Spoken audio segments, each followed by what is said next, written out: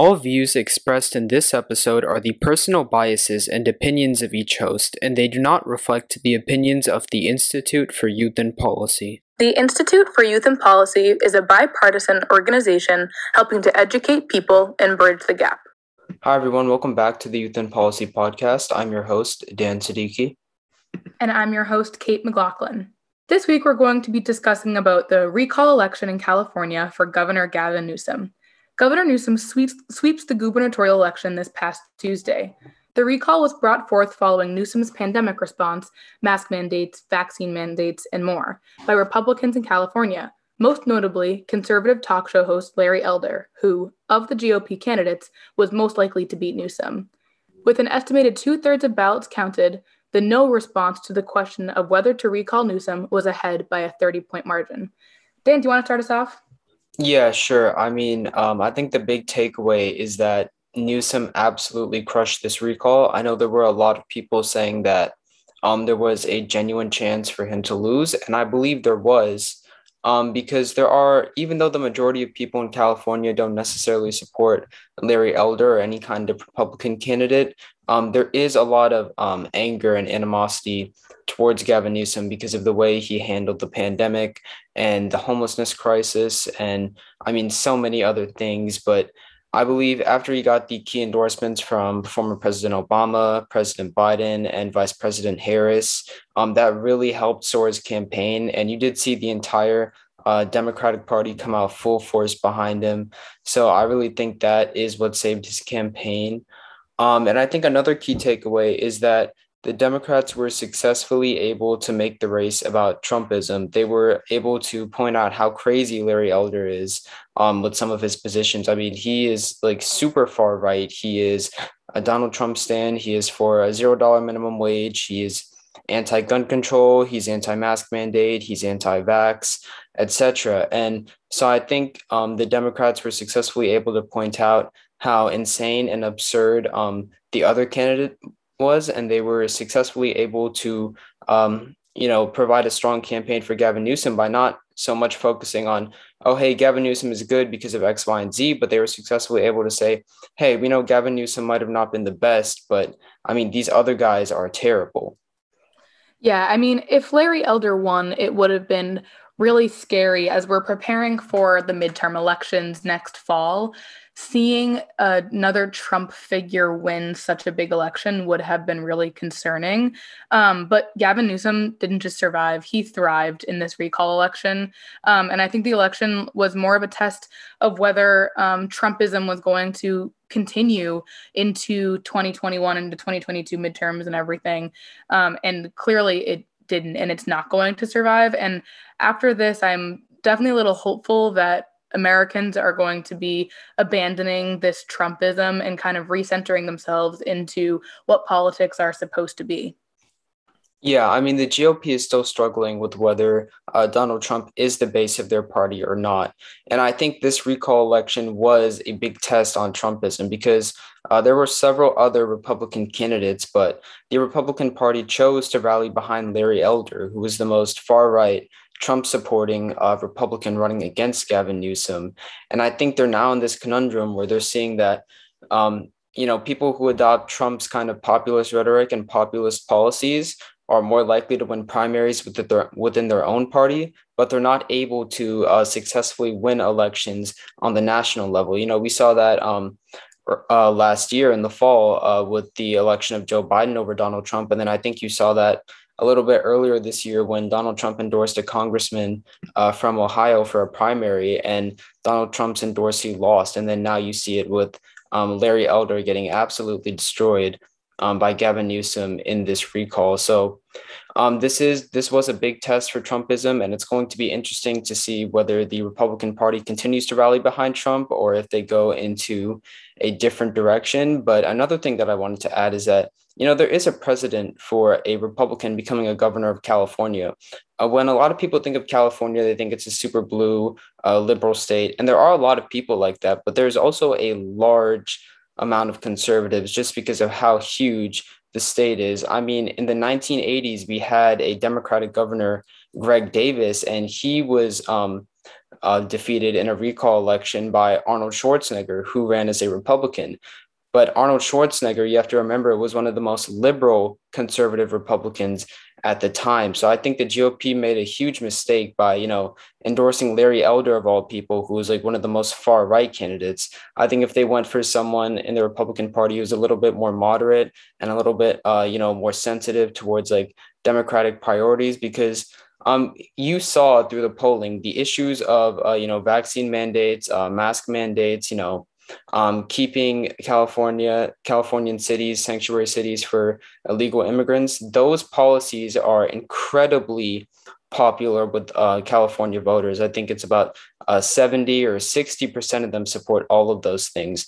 So I think if you had a Republican candidate who was, maybe a little bit conservative, but they still supported basic measures such as, mask mandates and vaccine mandates. And there are Republican governors and politicians that do support those things. Like, for example, Governor Mike DeWine of Ohio is kind of a more moderate Republican. He's upheld his state's mask mandate laws and things like that. So I think this election is going to send the GOP strategists back to the drawing board, and they might try to, go in a more moderate direction to try and win more, to try and build a larger coalition of people to successfully win elections on the national level. Because this current strategy, just rallying behind Trumpism and the far right elements of their party, is just not working out for them. Yeah, well, I think that the GOP was really sent into a spiral when Donald Trump won because it was such a phenomenon that he won. Someone as far right and as conservative and just kind of outlandish as he is never going to be someone that we would have expected to win. But when he did, I think it sent a lot of strategists into thinking that's the way to go. But Donald Trump was a phenomenon, and we're not going to continue down that path, as is evident by Gavin Newsom winning this recall election. And like you said, I think this is going to be a good thing for the GOP party. I think they're going to start straying away and hopefully detaching themselves from Donald Trump's past and what he's trying to bring forth in the next coming elections and start focusing more on centralized politics and a more moderate candidate and figure and so forth. Yeah, well, if there's nothing else to add, I think we can move on to our next topic. So on Thursday, President Biden ordered a sweeping new vaccine mandate for over 100 million people. It requires all employers with over 100 employees to have their employees be fully vaccinated or show proof of a negative test every week. All federal employees, including healthcare workers, also have to be fully vaccinated, and President Biden cited the rising Delta variant as a justification for this move. So, Kate, do you want to get us started? Yeah, so I think that this vaccine mandate is a type of aggressive effort that we really need to flatten the curve. I know that that's a term that we heard a lot at the beginning of the pandemic in like February and March of 2020, but numbers are rising, and we're at a point where numbers are rising and it's now a pandemic of the unvaccinated. And requiring this is only going to keep the economy strong, keep businesses strong, keep corporations strong. And I think that we really need it. I know we've talked about this before on the show before, but I don't really understand how there can be so much opposition to this when there have been countless vaccines that we require to enter certain schools or just to live your life. We need vaccine mandates. And I don't know why there's so much reaction to this, because it's really nothing new at all. Yeah, I mean, I've been preaching this on the show for a while. There is a huge outrage over, any kind of vaccine mandate or any kind of vaccine passport, even though those kinds of things have existed for polio, for smallpox, for measles. I mean, since the 1900s, basically, you have to have certain vaccinations to be able to work for certain companies and, do certain jobs and go to certain schools. It's always been that way. So this new COVID vaccine mandate is nothing new. Now, a lot of people are being kind of disingenuous about what this is when they say it's a mandate, because I'd prefer the term soft mandate, right? Because you can still show proof of a negative test if you really, really, really don't want to get vaccinated.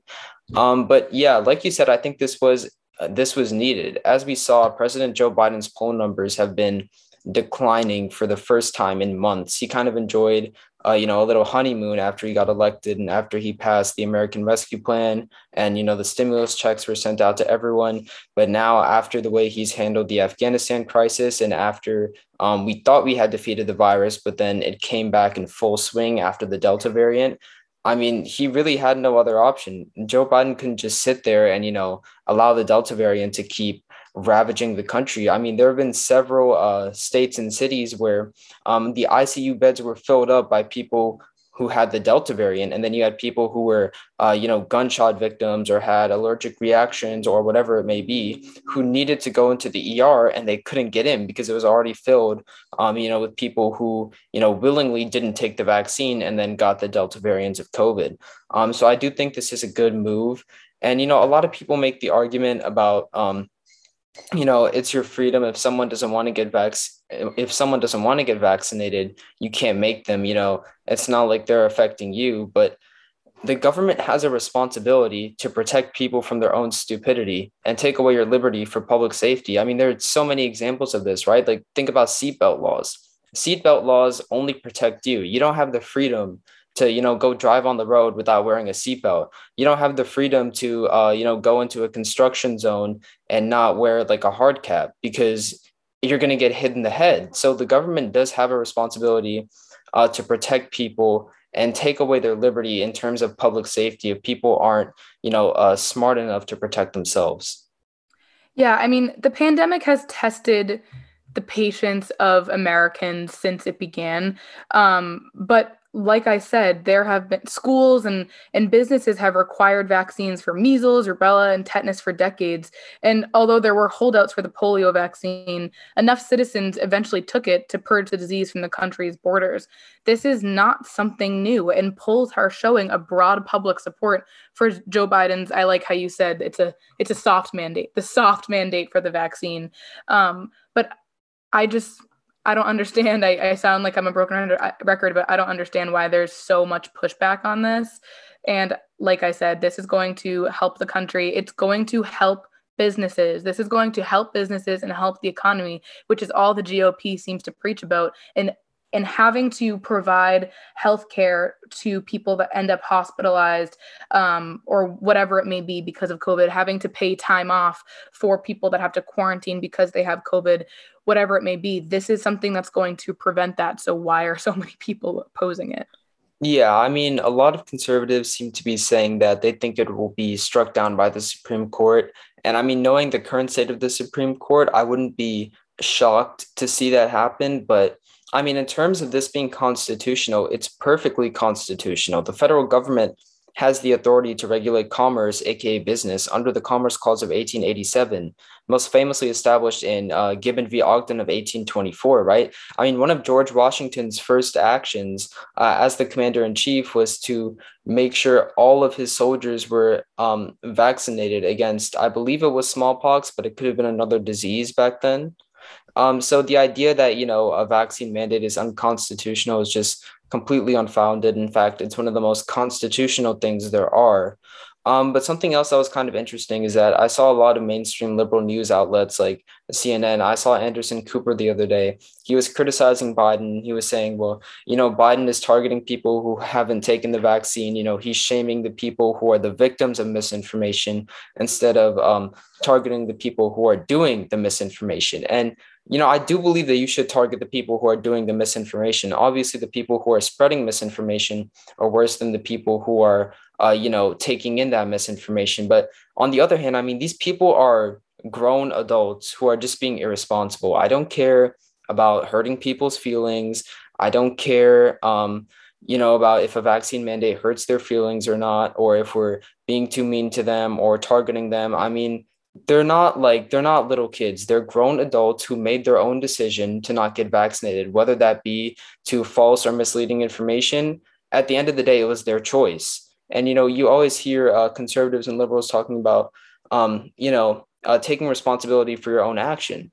Well, it's time for these people to take responsibility for their own actions. But it seems like a lot of like even like liberal news outlets, which was surprising, like Anderson Cooper, are saying like, oh, we shouldn't be targeting these people. They're victims of misinformation. But at the end of the day, they made their own decision. They are grown adults with functioning brains who can think for themselves and make their own decisions. And they decided to make a decision not based on science, not based on facts, but based on conspiracy theories and misinformation. So I don't think Biden is targeting these people or being too mean to them. I honestly I don't care. I just want everyone to get vaccinated. Yeah, I think I understand like this sentiment of what Anderson Cooper was saying, but you're totally right. At the end of the day, this is a decision that needs to be made for the greater cause. It needs to be made for the good of other people. As for the constitutionality aspect, I was doing some reading. I believe this was on NBC News, where I was reading it earlier this week, talking about how the federal courts have rejected constitutional challenges to government vaccine mandates. Joe Biden is 100% being constitutional in this soft mandate. But the reason why is because it's not targeting a specific demographic group. So the comparison that was drawn in the article was the Supreme Court case in 1905. I believe it was Jacobson versus Massachusetts, where Massachusetts was requiring people who refused to get the smallpox vaccine to pay $5.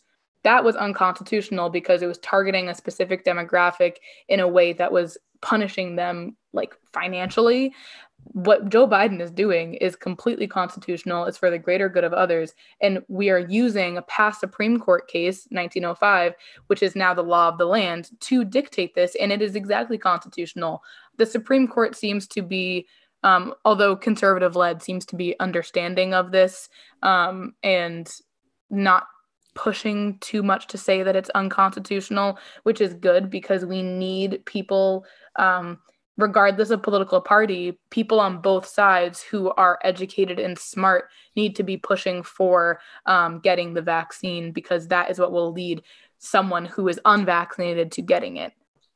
Yeah, I mean, we haven't heard any of the Supreme Court justices give an opinion or statement on this, or maybe they have, but I just haven't seen it.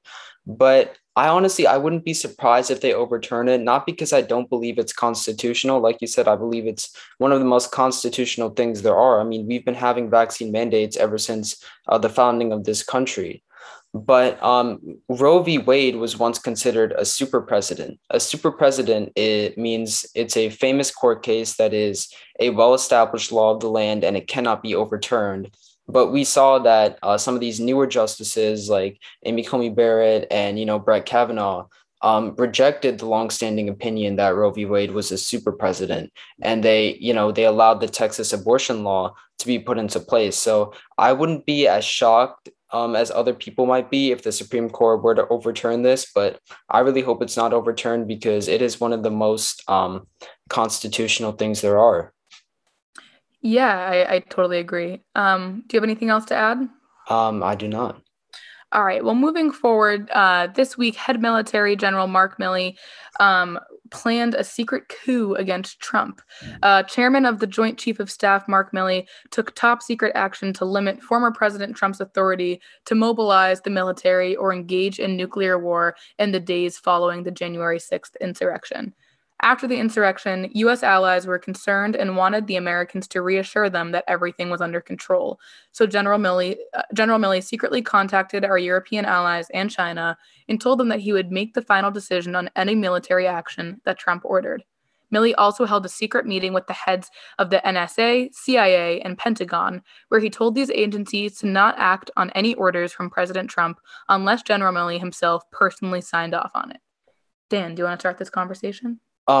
Sure. I mean, yeah, this story is one of the most interesting stories that I've come across in a while. And I think it's kind of disappointing that, more people aren't talking about it. I think one of the biggest failings of mainstream media is that they seem to hype up like every single story. So when there actually is a story that is like huge and unprecedented, it seems like just another story. But this is one of the most significant stories, I think, to come out in this year. In Bob Woodward's new book, he said that General Milley believed Trump was insane, erratic, unhinged, and in serious mental decline after January 6th. After the insurrection, a lot of our European allies and China, which is a major trading partner, were on edge after January 6th. So General Milley essentially reassured them. He called them and he basically said, "Hey, I'm the one in control. Whatever Trump wants to do, he's not going to be able to do it unless I sign off on it." Because, the day before, I mean, January 6th, Donald Trump literally incited an insurrection against the Capitol and he was egging it on. So General Milley wanted to reassure our allies that, hey, he's not gonna press the red button. He's not gonna start a nuclear war. He's not gonna mobilize the military to put himself back in power unless I sign off on it. And then the other really interesting part of the story was I was watching it on CNN. Apparently, Donald Trump also sent a secret memo to the Pentagon to withdraw all US troops from Afghanistan by January 15th. But according to Bob Newsom's new book, General Mark Milley disobeyed this order. And according to Bob Woodward, Donald Trump wanted to withdraw all US troops because he didn't want Joe Biden to get any credit for withdrawing the troops from Afghanistan later. But, as we saw, once the mainstream media got a hold of the narrative, withdrawing from Afghanistan actually became a negative thing for Biden. So my take on this is, if Milley intervened to stop a nuclear country on another country, if he intervened to stop a nuclear strike on another country, sorry, he's a hero. I don't care about the protocols or the chain of command. I want to stop people from dying. But on the other hand, if he intervened to keep us in Afghanistan, he's a villain. And I'm definitely against him doing that. But it's very likely only the latter happened because, the military industrial complex is very powerful. But if he both prevented us from starting a war and then kept us in another war, then I don't know what to make of that. That's just chaos and mayhem. But my suspicion is that he didn't prevent another war. I think he probably did prevent Donald Trump from mobilizing the military and, doing like an actual real coup in the United States. But I don't believe that Trump was going to start a foreign war or launch a nuke. So my suspicion is that he probably only stopped Trump from mobilizing the military within our borders. And he probably also kept us in Afghanistan, which means he did something really good and then he did something really bad. So I honestly don't know what to make of this.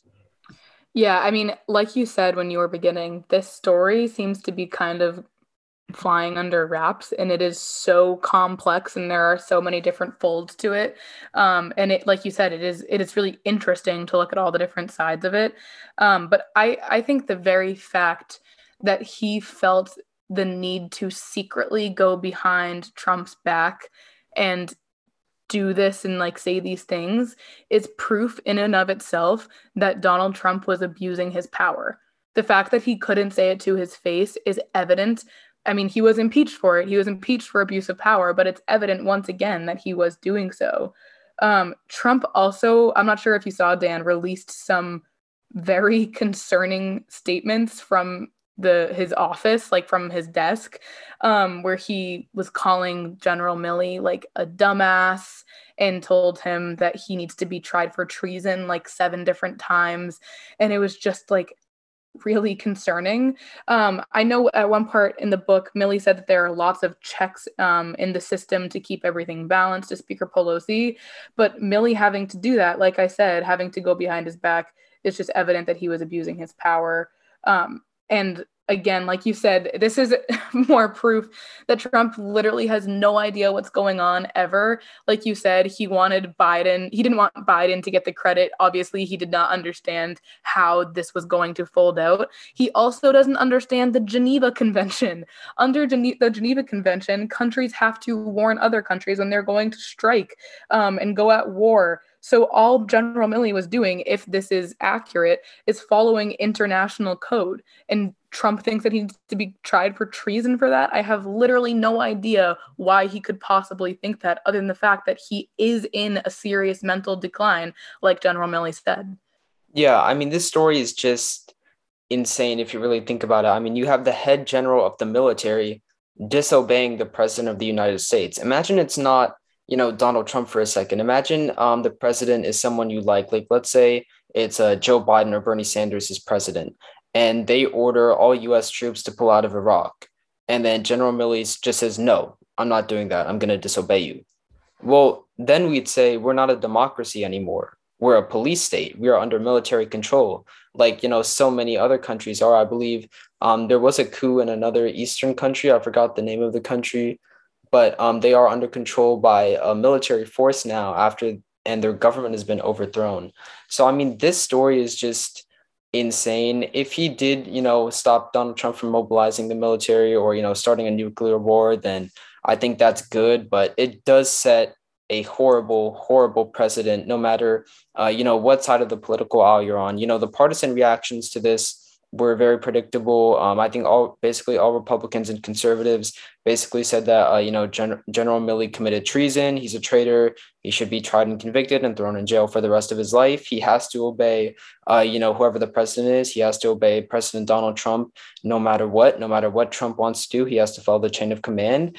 And then, you had a lot of liberals saying that, oh, well, General Milley's a hero. He prevented Trump from, starting a nuclear war, mobilizing the military, or however it be. But I think people need to kind of take a step out of, their partisan bubbles for a second and just think of, like, if the president was someone that you like and they were doing something that you like let's say Biden was, pulling out of Afghanistan like he did a couple months ago, and then General Milley just said, no, I'm disobeying you, then that sets a horrible precedent. It's almost like we're not a democracy anymore. We're an authoritarian, fascist police state under military control. Yeah, I mean, I think that when you think of it in terms like that, like thinking of it with a president that you really like, it does set that horrible precedent. But the other side of it is like Donald Trump was not mentally stable. Like he was acting in such extreme ways and he literally would have done anything. And while I don't think that just going against like your commander in chief is a good idea when you're using the biggest military in the world, like Donald Trump in those last few weeks of his presidency was really scary.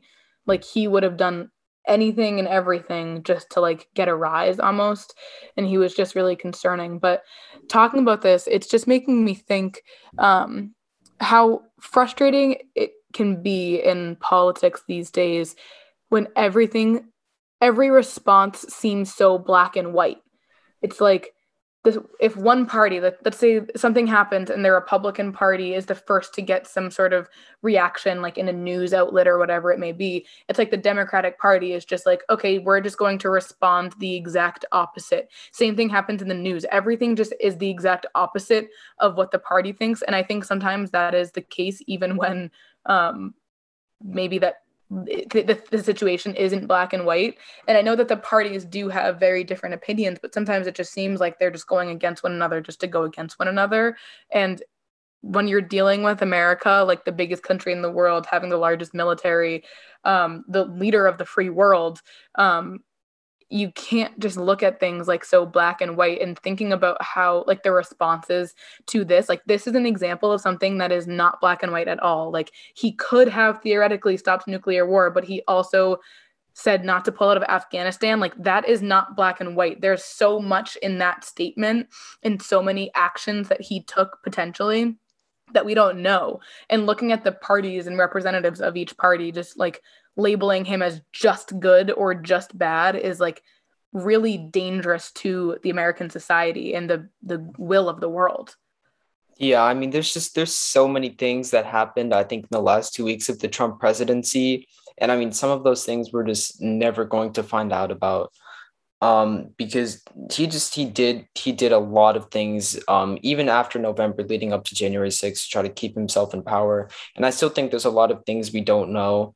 It was actually originally a Speaker of the House, Nancy Pelosi, who gave General Mark Milley the inspiration to, secretly contact our allies and go behind Donald Trump's back. There was a leaked phone call and the transcript of this call was finally revealed in Bob Woodward's new book, that Speaker of the House, Nancy Pelosi, called General Mark Milley and was essentially like, hey, I want assurances that, this guy is not going to press the red button. He's not going to start another nuclear war. He's not going to, mobilize the military to keep himself in power. he's insane, and what he did yesterday, on January 6th is further proof of that. And then General Mark Milley was like, Madam Speaker, I completely agree with you. And after that happened, he not only contacted our allies in Europe and China, but he held a secret meeting with the leaders of the FBI, CIA, NSA, and Pentagon. And he essentially said, don't obey any orders from President Trump unless I personally sign off on it. So, if he did keep us out of a war or prevent us from going into nuclear war, again, I have no problem with that. A lot of people are going to say, well, yeah, I agree with keeping us out of nuclear war, but he should have followed the protocols. He should have followed the chain of command. No, I don't believe in that. You have to do whatever you have to do to save people. You have to do whatever you have to do to make sure that our world stays in one place. I'm a firm believer that I prefer, achieving justice over achieving order. A lot of people are more devoted to order than to justice, which is a famous quote from Martin Luther King, by the way. But essentially what that means is like they'd rather follow the proper procedures and the proper protocols and the proper chain of command, even if it made all of our lives worse, rather than, breaking or bending the rules to make our lives better. So again, if he did break the chain of command to do that, I don't have a problem with that. But at the same time, I do believe it creates a dangerous precedent, if the president was someone that we liked, and then, Milley or some other general who literally controls the entire military just said, no, I'm disobeying you, then that sets a very, very scary precedent. So, I mean, there's so many factors within this. Like, he kept us out of a war, but then he kept us in a war. And it's just, I think I'm really looking forward to this book coming out, because I think there's still a lot more that we don't know that we're going to find out from this book. Yeah, I was just going to say, to wrap up this conversation, I'm really interested in following this because right now, technically, everything is like a theoretical and a hypothetical because we really don't know. So I'm really looking forward to seeing what pans out and what happens with this story and what's actually true and what's presumed and whatever it may be, because this story, I think, has potential to be like one of the biggest stories of the whole year. So we'll be following this, and I just think that there's so many facets to it that it's just so complex. Thank you for listening to today's episode. If you enjoyed today's episode and would like to continue supporting us, you can do so by checking out our Instagram page at YIP Institute. If you'd like to see more from me, follow me on TikTok at PoliticalDan, where I cover the latest news stories right after they release. If you'd like to see more from me, follow me on Instagram at KateMCL16. You can also check out our website at www.yipinstitute.com. Make sure to follow our page as we upload a new episode every week. Have a great day, and remember to be kind to one another.